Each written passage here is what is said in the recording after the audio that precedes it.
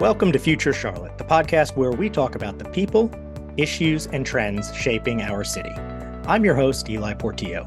From seemingly endless heat waves in the West to catastrophic floods from Kentucky to Pakistan, a drumbeat of extreme weather has dominated the news this summer. In Charlotte, it can feel like we're not on the front lines of climate change. We're not on the coast watching sea levels creep up or out west watching our rivers dry up, but we're seeing the effects here too. Hotter summers, heavier downpours, stronger storms. And we're going to see more changes in the coming years.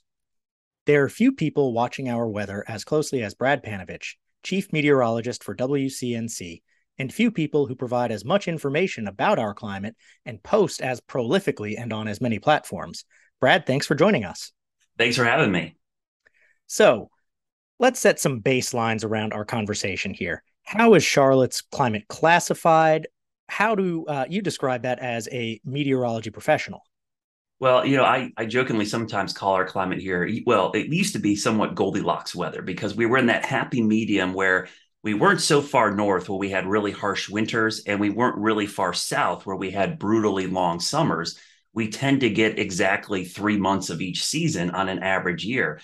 Now, if you go to the climate classifications, Charlotte's classified in what is called humid subtropical. So we do get some humid, somewhat some tropical type summers, but typically we have 4 distinct seasons here in the Charlotte area, which makes it a really desirable area to live because for me as a meteorologist as well, if you get bored with one season, by the time it's over, you get a new one. So you get some excitement every 3.5 months or so. Yeah, it's funny. I'm from Maryland, and my friends and family up there think that I live in Mississippi or something like that. And my friends and family who grew up in Charlotte and around here think that I come from, Saskatchewan or the far north. But yeah, exactly. I feel like in the time that I've lived here, I've already seen and felt summers getting noticeably hotter, muggier, and frankly, grosser. Am I imagining things, or are we seeing trends over that, relatively short time frame of 1 to 2 decades that we're already seeing changes in our local climate? Yeah, we're absolutely seeing changes. It's warming globally. We all know with climate change, it's warming everywhere, but it's not warming evenly. Some places warming more than others, some a little less. Now in Charlotte, in the most of the Southeast, we're warming a little bit slower than areas up north. Some of the worst warming occurring with climate change is occurring in the northern regions where the impacts are much greater. Because if you think about the difference between ice and water, it's only a tenth of a degree. 32.0 is ice. 32.1 is water. So those small changes in areas where there's a lot of ice and snow, the impacts are much greater. For us, we're seeing change. We may not notice it as much because we don't have as much ice to melt. But for us here in the Charlotte area, of all the seasons that are warming, you're exactly right. Summer is warming the most out of all 4 seasons. In fact, I pulled the numbers this morning because I always like to update the numbers. Winter's warming about a degree since 1878. But summer is warming by about 1.5 degrees. So it is really warming. In fact, the one season that's not warming as much as the others is fall. It's autumn for some reason is pretty flat. But the season that we're seeing the most warming is in the summer. And it's just not the temperature. You made a really good point about it feeling gross. One of the things I like to look at is called the dew point. It's a measure of how much moisture is in the atmosphere. Well, over the last 10 to 15 years, we've seen the muggiest summers on record in the Charlotte area, which means consistently dew points at 70 degrees or higher. So not only is it getting hotter here, it's getting much muggier, which means the overnight temperatures don't cool down at night. Warm, humid air stays warm at night equally as it does during the day. If you have drier air, if you've been to the desert Southwest, they always jokingly call it a dry heat. One thing about that dry heat, it's really hot during the day, but it cools down at night because the air is dry. Here, what happens is we struggle to even drop below the mid 70s some nights for low temperatures. And what does that mean? I mean, I know from a personal perspective, it feels gross, and I miss the cooler night air. But what are some practical effects of that beyond just saying, well, bummer, it's kind of gross out at night? Well, one of the things about higher dew point air that makes it a little more dangerous than just high heat is your body, the way our bodies cool ourselves is through sweating. We've all experienced this evaporative cooling. When you get out of the pool or shower, you get a little chill typically because it's a little drier. But when you get high humidity air or high dew point air, your body really struggles to cool itself. So in some cases, these high dew point, high temperature days are much more dangerous to the human body for health and for safety. So for working outside, for exercising, it becomes really problematic. And because it stays so hot at night, our air conditioning HVAC units are working even harder at a time of day that typically they'd be slowing down a little bit because they also remove moisture from the air as well as cool the air. So it's really stressing our HVAC systems more than we typically would see. And it's also causing more stress on human beings. We're seeing more heat related illnesses, more fatalities. We're now a little bit smarter with kids with practicing for high school football and other sports, not doing that in the middle of the day. But let's face it, there's a lot of occupations and careers where people have to work outside in this type of weather, and unfortunately, they're still having to work out there, and it's putting a lot more heat stress on their health. Yeah, my son is not at football age yet, but he is at soccer shots age, and we, this past summer had some. It's too hot and muggy, heat advisory, heat warning. So no soccer shots for the kids. Yeah, and it's really important to point this out that all the weather, phenomena out there, heat is the number one killer in the U.S. by far, more than tornadoes, flooding, lightning, all those things that we take very seriously. Sometimes we don't take heat as seriously, but it is statistically the number one killer in the U.S. year after year. It's heat.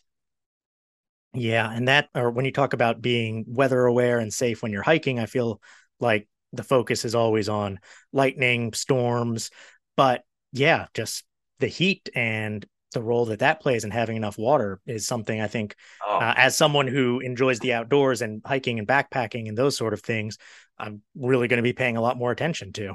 yeah, absolutely. And that's a big problem for folks that work outside is making sure you have frequent breaks, you have some kind of air conditioning fan and water. When you're sweating as much as you are, your body wants to keep sweating. It's not working. So your body produces more sweat. You lose a lot more water when you're sweating quickly like that. And so people sometimes don't drink enough water when they're doing these outdoor activities. So we try to focus on this podcast on how the Charlotte region is going to change as we grow. We got really creative with the name Future Charlotte. Mhm. What changes, what long-term trends are we likely to see in our weather patterns and the climate in this region? Obviously warming, heat, we've talked a little about that, but if you put on your look in your crystal ball or whatever, what does it look like in a few decades from now? Well, one of the things that we're obviously seeing warmer temperatures, but as I mentioned, we're not warming nearly as many other parts of the country. But one thing we're seeing here that's kind of unique, and we've seen a lot of it this summer, are extreme rainfall events. One of the things about having a warmer summer is warm air can hold more moisture, and you probably felt it with the dew points as we just talked about. But one of the other side effects of that is that we get more extreme rainfall events. We tend to get these really just crazy deluges of moisture. And in my 20 years of working here, the one thing that I can tell you meteorologically that is blowing my mind is a parameter we look at called precipitable water. It's basically how much moisture is in the lower troposphere, the part where the weather occurs. And we can measure this in inches. And typically about 1 to 1.5 inches of water in that column is a pretty saturated column. Well, in the last 10 or 15 years, I've seen numerous events of 2.5, 3 inches, 3.25 inches precipitable water, numbers that I had never seen in my career. And these have led to events like the Florence flooding or the flooding in Alexander County or in Haywood County that, unfortunately took the lives of people on campgrounds. These really extreme rainfall events. And I think for a city like Charlotte, which is already a flash flood prone city, we have like 3,000 miles of creeks just in Mecklenburg County. We have a lot of terrain and we have a lot of development. The combination of the development with impervious surfaces on top of these heavy rainfall events are going to lead to a lot more flash flood events, and people are going to get flooding in areas they don't think they should be getting flooded, or they don't live in a floodplain and they wonder why they're getting so many frequent floods. Yeah, that's when you look at the amount of impervious surface we've added, thousands of acres, that's something that we're going to see, I'm sure, more and more of. So, we're talking here about climate change. Obviously, everything it seems like these days is politicized and polarized in how we talk about it. And with climate change, whether or not people even agree it exists. How do you navigate that, especially on social media? Because, meteorologists are some of the most trusted, best known people in any media market in general. But for a lot of people, this is a really hot button topic, Yeah. especially online. Yeah, I mean, it could be tough. I'm not gonna lie, but I think when I look at the data, I look at the data both statistically, politically, and scientifically. I realize that a lot of those voices that are, very forefront, it's a very small minority. One of the interesting things about North Carolina is that pretty much, I think in every single county in the state, there's a polarity of people who think that something is happening. So when people think that this is a very polarizing subject, it really isn't when you look at the data, because majority of people think something is happening. Now, where the politics come in, and this is where I often talk to people, as a scientist, I just look at the data. I don't focus on the policy. I focus on what's happening. The argument should be about the policy. I mean, that's what good government is. It's like, okay, how do we deal with the problem? It shouldn't be really about whether the problem exists or not. So I always try to make the similarity to poverty. Like, a lot of folks can argue about how you deal with poverty, right? Is it raising the minimum wage? Is it jobs programs? Is it the tax code? But very few people would disagree with one of those policies and go, well, I don't think poverty exists. No, we would all say that poverty exists, that we just have different ways to deal with it. And I think that's where we need to be with climate change. We need to understand it's a problem and it's something we're going to have to deal with. And there's different political ways to deal with it. And some could be to the left and right, some could be in the middle, but it's probably going to take all combined, honestly, because it's such a huge issue. We're going to need voices from the whole political spectrum to deal with this. Because the thing about it, it's happening whether you vote one way or another, what you think one way or the other. Mother Nature doesn't really care. It's just going to happen. And whether we try to mitigate it or we adapt to it, we're going to have to do probably a little bit of both. And I think those things are what people need to understand, is that both of those policies are going to be a big part of climate change. Yeah. And I think, especially as we see more and more, kind of undeniable, direct effects, we're going to have more of a consensus, in my opinion, that, hey, this is happening and needs to be dealt with, whatever you think the specific policies are. I kind of think of Charlotte as an inland beach town. Yeah. Since we're, 3 hours ish from the coast, and everyone's got their favorite beach, places they go to, return to with family. A lot of folks have beach houses, and there are definitely a lot of effects there that are really apparent. You go out to the coast and you can see more sunny day flooding and things like that. So even though we are not on the coast in Charlotte, I feel like locally, a lot of people with beach exposure, I don't know if that's a real term, see a lot of the of those effects as regular things in their lives now.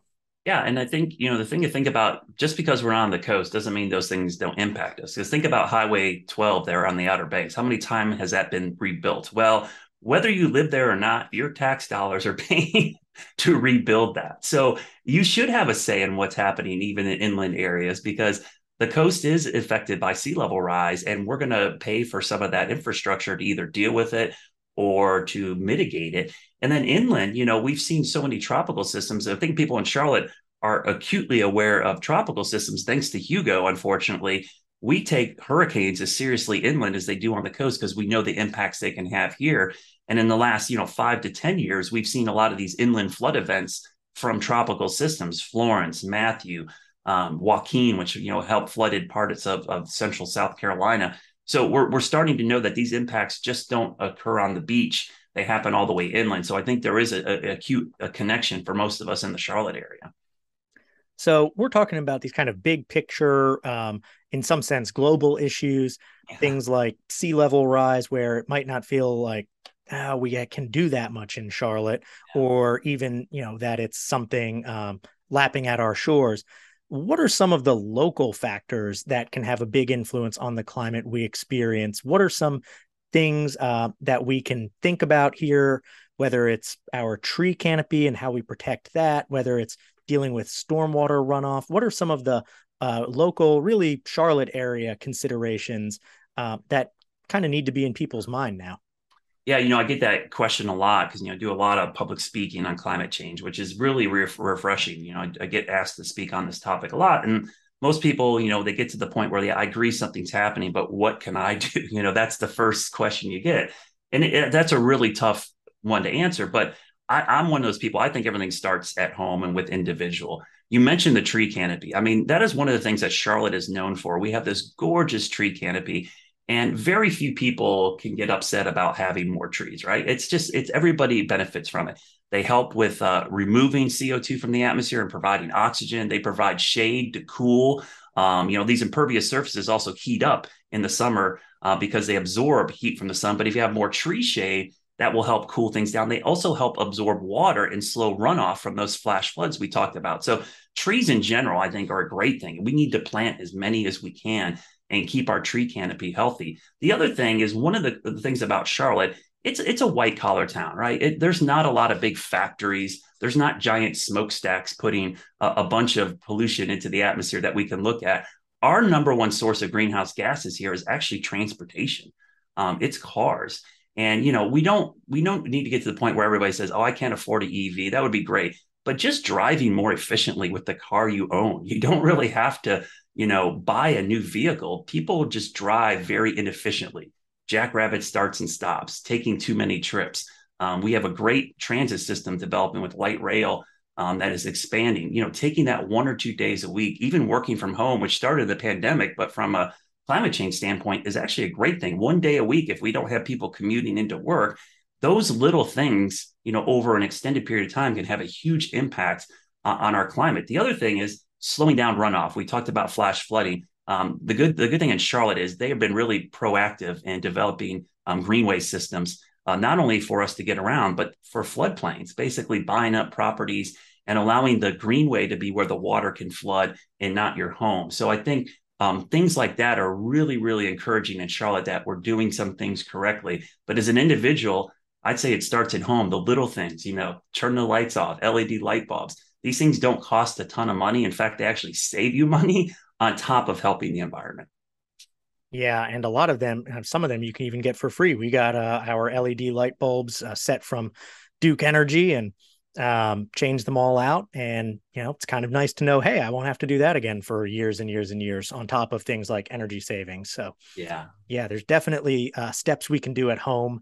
And, Charlotte's also a city of sprawl. And I think, as a former reporter who used to cover land use, growth, and development for a long time, and someone who still writes about that, I think we need to pay a lot of attention to how we develop in the future, and Yeah. whether we continue to build the kind of sprawling, totally auto dependent, where you have to drive everywhere, city that we've built over the last few decades.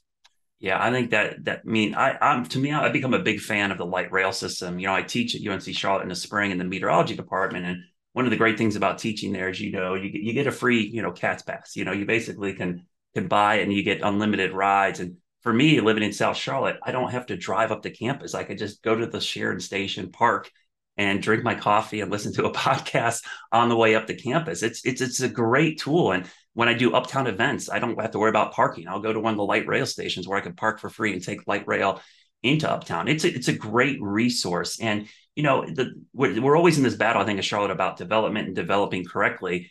And I think you make really good points that we've got to do it kind of smart. We kind of can learn from some of the lessons that other cities have had.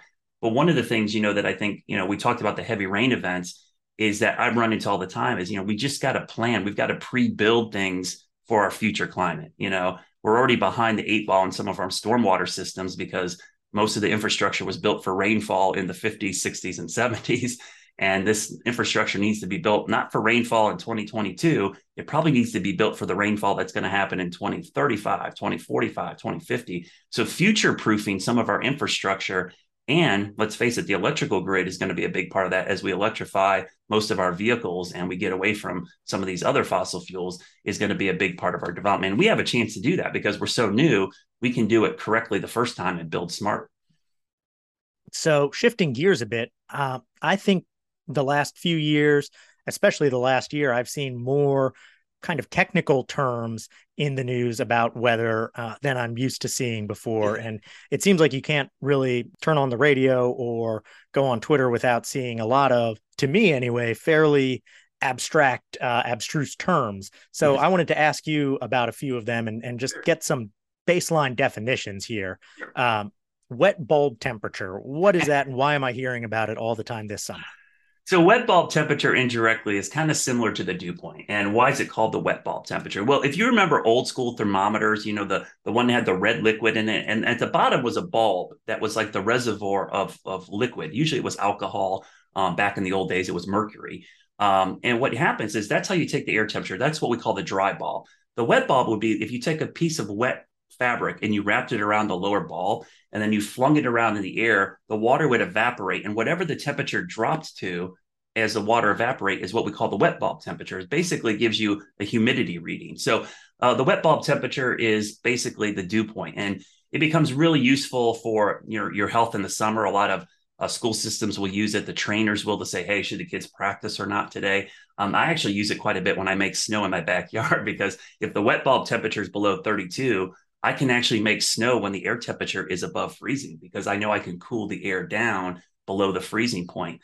So for snowmakers, it's a big deal. For people who paint or want things to dry, that wet bulb temperature is crucial as well. So that's what it's referred to. We don't even use those thermometers anymore because everything's a thermocouple or it's digital. But back in the old days, that's what we kind of used, those old school thermometers. So it kept the name wet bulb temperature. Okay. Well, I know a little bit more now, and I actually have one of those old school thermometers mounted outside that I can see. So maybe I'll take it off the wall and wrap some wet gauze around it and swing it around and swing it around, yeah. See how badly I break it. 1,000-year floods. That's something that I've been seeing in headlines constantly. I think I get the concept that statistically it's a flood that's likely to happen every 1,000 years, but is that actually it? Who determines that? How do we know?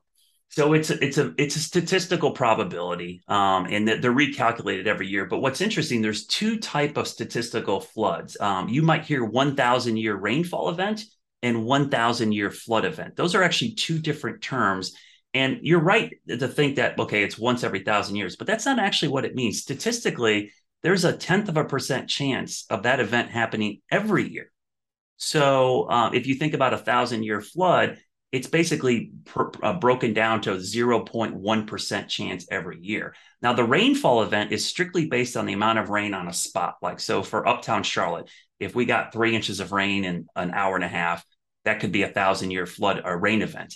A flood event is based on how much water is in like a creek or stream. So like Sugar Creek, if Sugar Creek's water level rose to 15 feet, let's say, that would be considered a 1,000-year flood. The thing about the creeks, though, because our basins and because of development, it changes all the time. The criteria for the flood events changes almost yearly because of development, the way the basin changes. So what was a 1,000-year flood maybe 2 or 3 years ago might be completely different today, because development upstream on the Sugar Creek or development on the Sugar Creek would have changed the basin. The rainfall events are more static. They are kind of calculated over the entire United States using these big charts that calculate the rainfall from recorded history to now. Wow. Well, that sounds like more math than I have the capacity for in my head. It is one of those terms that gets thrown out all the time, and people think it should, because think about Florence and Matthew. Those were 1,000-year rainfall events. They happened about 2 years apart. And a lot of folks, well, what do you mean we had a 1,000-year rainfall event? We just had one. Well, statistically, there is a chance of one every year. It's just a very small chance every year. And that reminds us, or reminds me of all the talks about statistical likelihood and elections that it seemed like we've been living through the last few years. Yeah. So the third term that I've been seeing a lot in the news this summer, and I remember it from before, Charlotte's weather radar gap. Do we have the worst weather radar gap? What exactly is that? And why do we still have it? Well, this has been something near and dear to my heart for a long time. Been trying to work behind the scenes, trying to get a radar solution in the Charlotte area. Basically, what it boils down to is it the worst gap in the country? It's debatable. There's other gaps, but it's probably the biggest gap for the most densely populated area in the country. We are the biggest city that does not have a National Weather Service NEXRAD Doppler radar within 50 miles of our city center. So if you think about it, Charlotte's a pretty large city. It's a metropolitan area that's growing rapidly. And most every other city of our size or even larger has a weather service radar, a NEXRAD Doppler radar within 50 miles of their city center. Our closest radar like that is in Greer, South Carolina. It's between Greenville and Spartanburg. Now, the airport, the FAA does have a small little radar called a terminal Doppler radar near Mountain Island Lake. That was installed by the FAA to help detect wind shear for planes taking off and landing at the airport. It was not intended for weather use. It was intended for airport use for the pilots, but we use that to kind of help fill the gap because over the Piedmont from between Charlotte and Greensboro, the radar coverage is very, very sketchy. And a lot of folks have radar on their phone and they think, well, radar is everywhere. Well, it's not. Radar is like cell phone towers. There's only a few of them around. And the farther away you get from the radar, it's like getting one bar on your cell phone. We're kind of in the 1 bar area. So we get radar coverage, but it's not the greatest coverage. In fact, the radar beam over Charlotte is sometimes between 5 to 10,000 feet above our head, which is great for measuring big storm systems, but for tornadoes and small scale weather, it happens below the beam.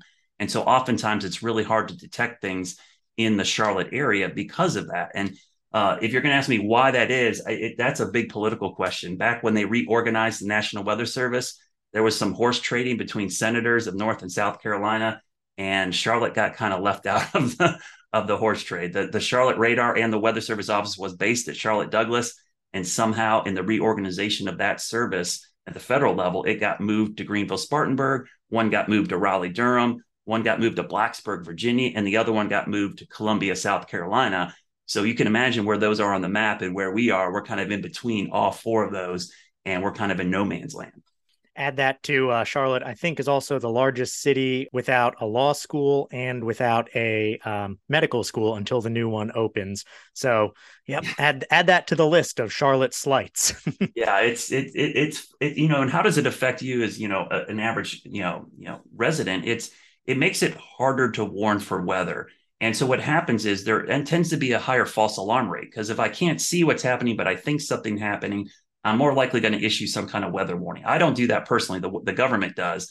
So if you're wondering why we get so many warnings sometimes and it doesn't seem like something happens, that's kind of an offshoot of this problem. It's a big populated center. If I think there might be a tornado, I'm going to issue a warning. If it doesn't happen, great. But I can't take the chance because it's such a highly populated area. So we tend to have a higher false alarm rate for tornado warnings because we have a lack of radar coverage in the Piedmont of the Carolinas. Yeah. Wow. That's amazing because I have seen, I get the alerts on my phone and it does seem like there are a lot. And I mean, better safe than sorry. But yeah, that's a interesting real world effect that I never even considered. And we hate false alarms because it makes you less prepared for the next storm. But the average false alarm rate for a tornado warning nationwide seems really high. It's about 70%, but in Charlotte, it's about 78%. Wow. So it's elevated here. So that means for every tornado warning, only about 15% or less are probably actually verifying. And that's just because the radar coverage, we end up relying more on people, which is great that we have more people, and social media helps fill the gap, believe it or not, because I will know immediately if there's a tornado just because I will get a picture, video, or a report of it probably on social media long before I would see it on radar nowadays. Well, I think it's pretty easy when we talk about stuff like climate change to fall into pretty bleak thoughts. You see on the news stories about quote unquote doomsday glaciers and forecasts, of how many 125-degree days we'll have in different places by the end of the century. And it can all feel pretty grim. How do you stay optimistic and, avoid being the end is near sign waver from your perch? Well, I actually hate that because I think that does the disservice to it because it's not the end of the world. There's things we can do. That's the great thing about climate change. There's actually something we can do about it. And yeah, if we stopped using fossil fuels right now, the warming's not going to stop immediately. And let me just tell you that it's going to take years, decades, maybe even 100 years for things to go back to where they were, but we can slow things down. And the other thing, dude, is we can mitigate. We're lucky as a human race where we are in 2022. We have the ability to live in the desert. I mean, who'd have thought Las Vegas would be where it is? We have the ability to have air conditioning, to have irrigation systems, to have reservoirs. We actually have the capacity to kind of battle back against Mother Nature more so than we ever have. The problem is we can't leave people behind. The wealthier nations have the ability to do this. This is harder for people that don't have the ability to buy an EV, let's say, or to buy or spend the money on air conditioning in the summer, insulate their home. And that's where you really worry about the vulnerable populations who just don't have the means to do this. But as a society, we can mitigate a lot of these issues with our advanced technology. And I'm actually, pretty excited that some of the technology that hasn't even developed yet that might help mitigate some of the carbon capture technology that's out there that might be able to physically remove the carbon dioxide from the atmosphere. So it's really an amazing time to be alive with the technology we have. And it might be what helps us kind of battle climate change going into the future. The great thing, too, is the technology allows us to kind of sense and see what's happening in real time. So we have a really good idea how things are progressing with climate change, more so than we ever had in the past. So as we come to the end of our time here, two quick final questions. First is, if you could change anything in Charlotte, if you had a magic wand, emperor for the day, whatever it might be, what would it be and why? And second is, what's your favorite season and why? Wow, that's a tough one. There's so many things I would love to change. No, most of them always have to deal with restaurants that aren't here anymore. I wish Fat Burrito was still. But man, I think the one thing about Charlotte, I think that I wish we could change would be 277. It's just such a getting on and off. It's like you can look back at the city's history, you know why it was built, but it's a mess. I wish there was something we could do with 277. It's just a pain in the butt. I hate every time I go uptown. I just want to avoid that. And running, I got my Around the Crown 10K shirt on, which I love running on 277. Maybe we could just make it a permanent greenway so we can run on it all the time. I support that. As far as season, I grew up in Ohio. I haven't lived in Ohio forever. I've been in the South now over 25 years, but fall to me has always been my favorite season. My first passion of weather was a snowfall event. So I still love snow, but I honestly don't ever want to have 6 months of winter. That's why I like Charlotte. I like getting just a little bit taste of it. I don't want zero. That's the other thing. I lived in New Orleans for a while. And one of the things I always said, I don't want to go back to 6 months of winter, but I want a little bit of snow. So I think fall to me is just the best season because the weather's amazing. If you think about the beautiful fall color we get here in the Carolinas, in the mountains, even the Piedmont, those warm days where it's like 70, 75, and at night it's like in the 40s and 50s, and you can have a bonfire or fire pit. That to me is my favorite time of year. And it's football season, which I love. And that time of year, my birthday's in the fall. So I think all those things kind of come together for me to make autumn just like my favorite season. Well, I agree. My birthday's in the fall as well, so I'm with you there. Brad Panovich, Chief Meteorologist for WCNC. Thank you for the time. And for folks who don't already follow you, which I have to imagine is a small number in Charlotte, where can they find you, follow you, and do all that good stuff? All right. I try to keep it consistent. So most of my social media platforms, it's at WXBrad, and WX is short for weather for people that know. It's old Morse code for weather. So it's an acronym for weather. So WXBrad, some people even call me Weather Brad, but just at Weather Brad. That's on Instagram, Facebook, YouTube, Twitter, even on TikTok. So you can find me in all those. And then you can always find me online at WCNC.com. I know a lot of folks don't watch local TV in real time, but the great thing is even us, we stream everything and it's always on demand. So if you miss my forecast, you can always go there or our app and grab our forecast on your time and don't have to wait for the 6 or 11 o'clock news. Thanks for joining us on the Future Charlotte podcast, produced by me, Eli Portillo, at the UNC Charlotte Urban Institute. You can find us on Apple, Spotify, and Google Podcasts. If you like the show, please rate it, share it with your friends, and keep looking to the future, Charlotte.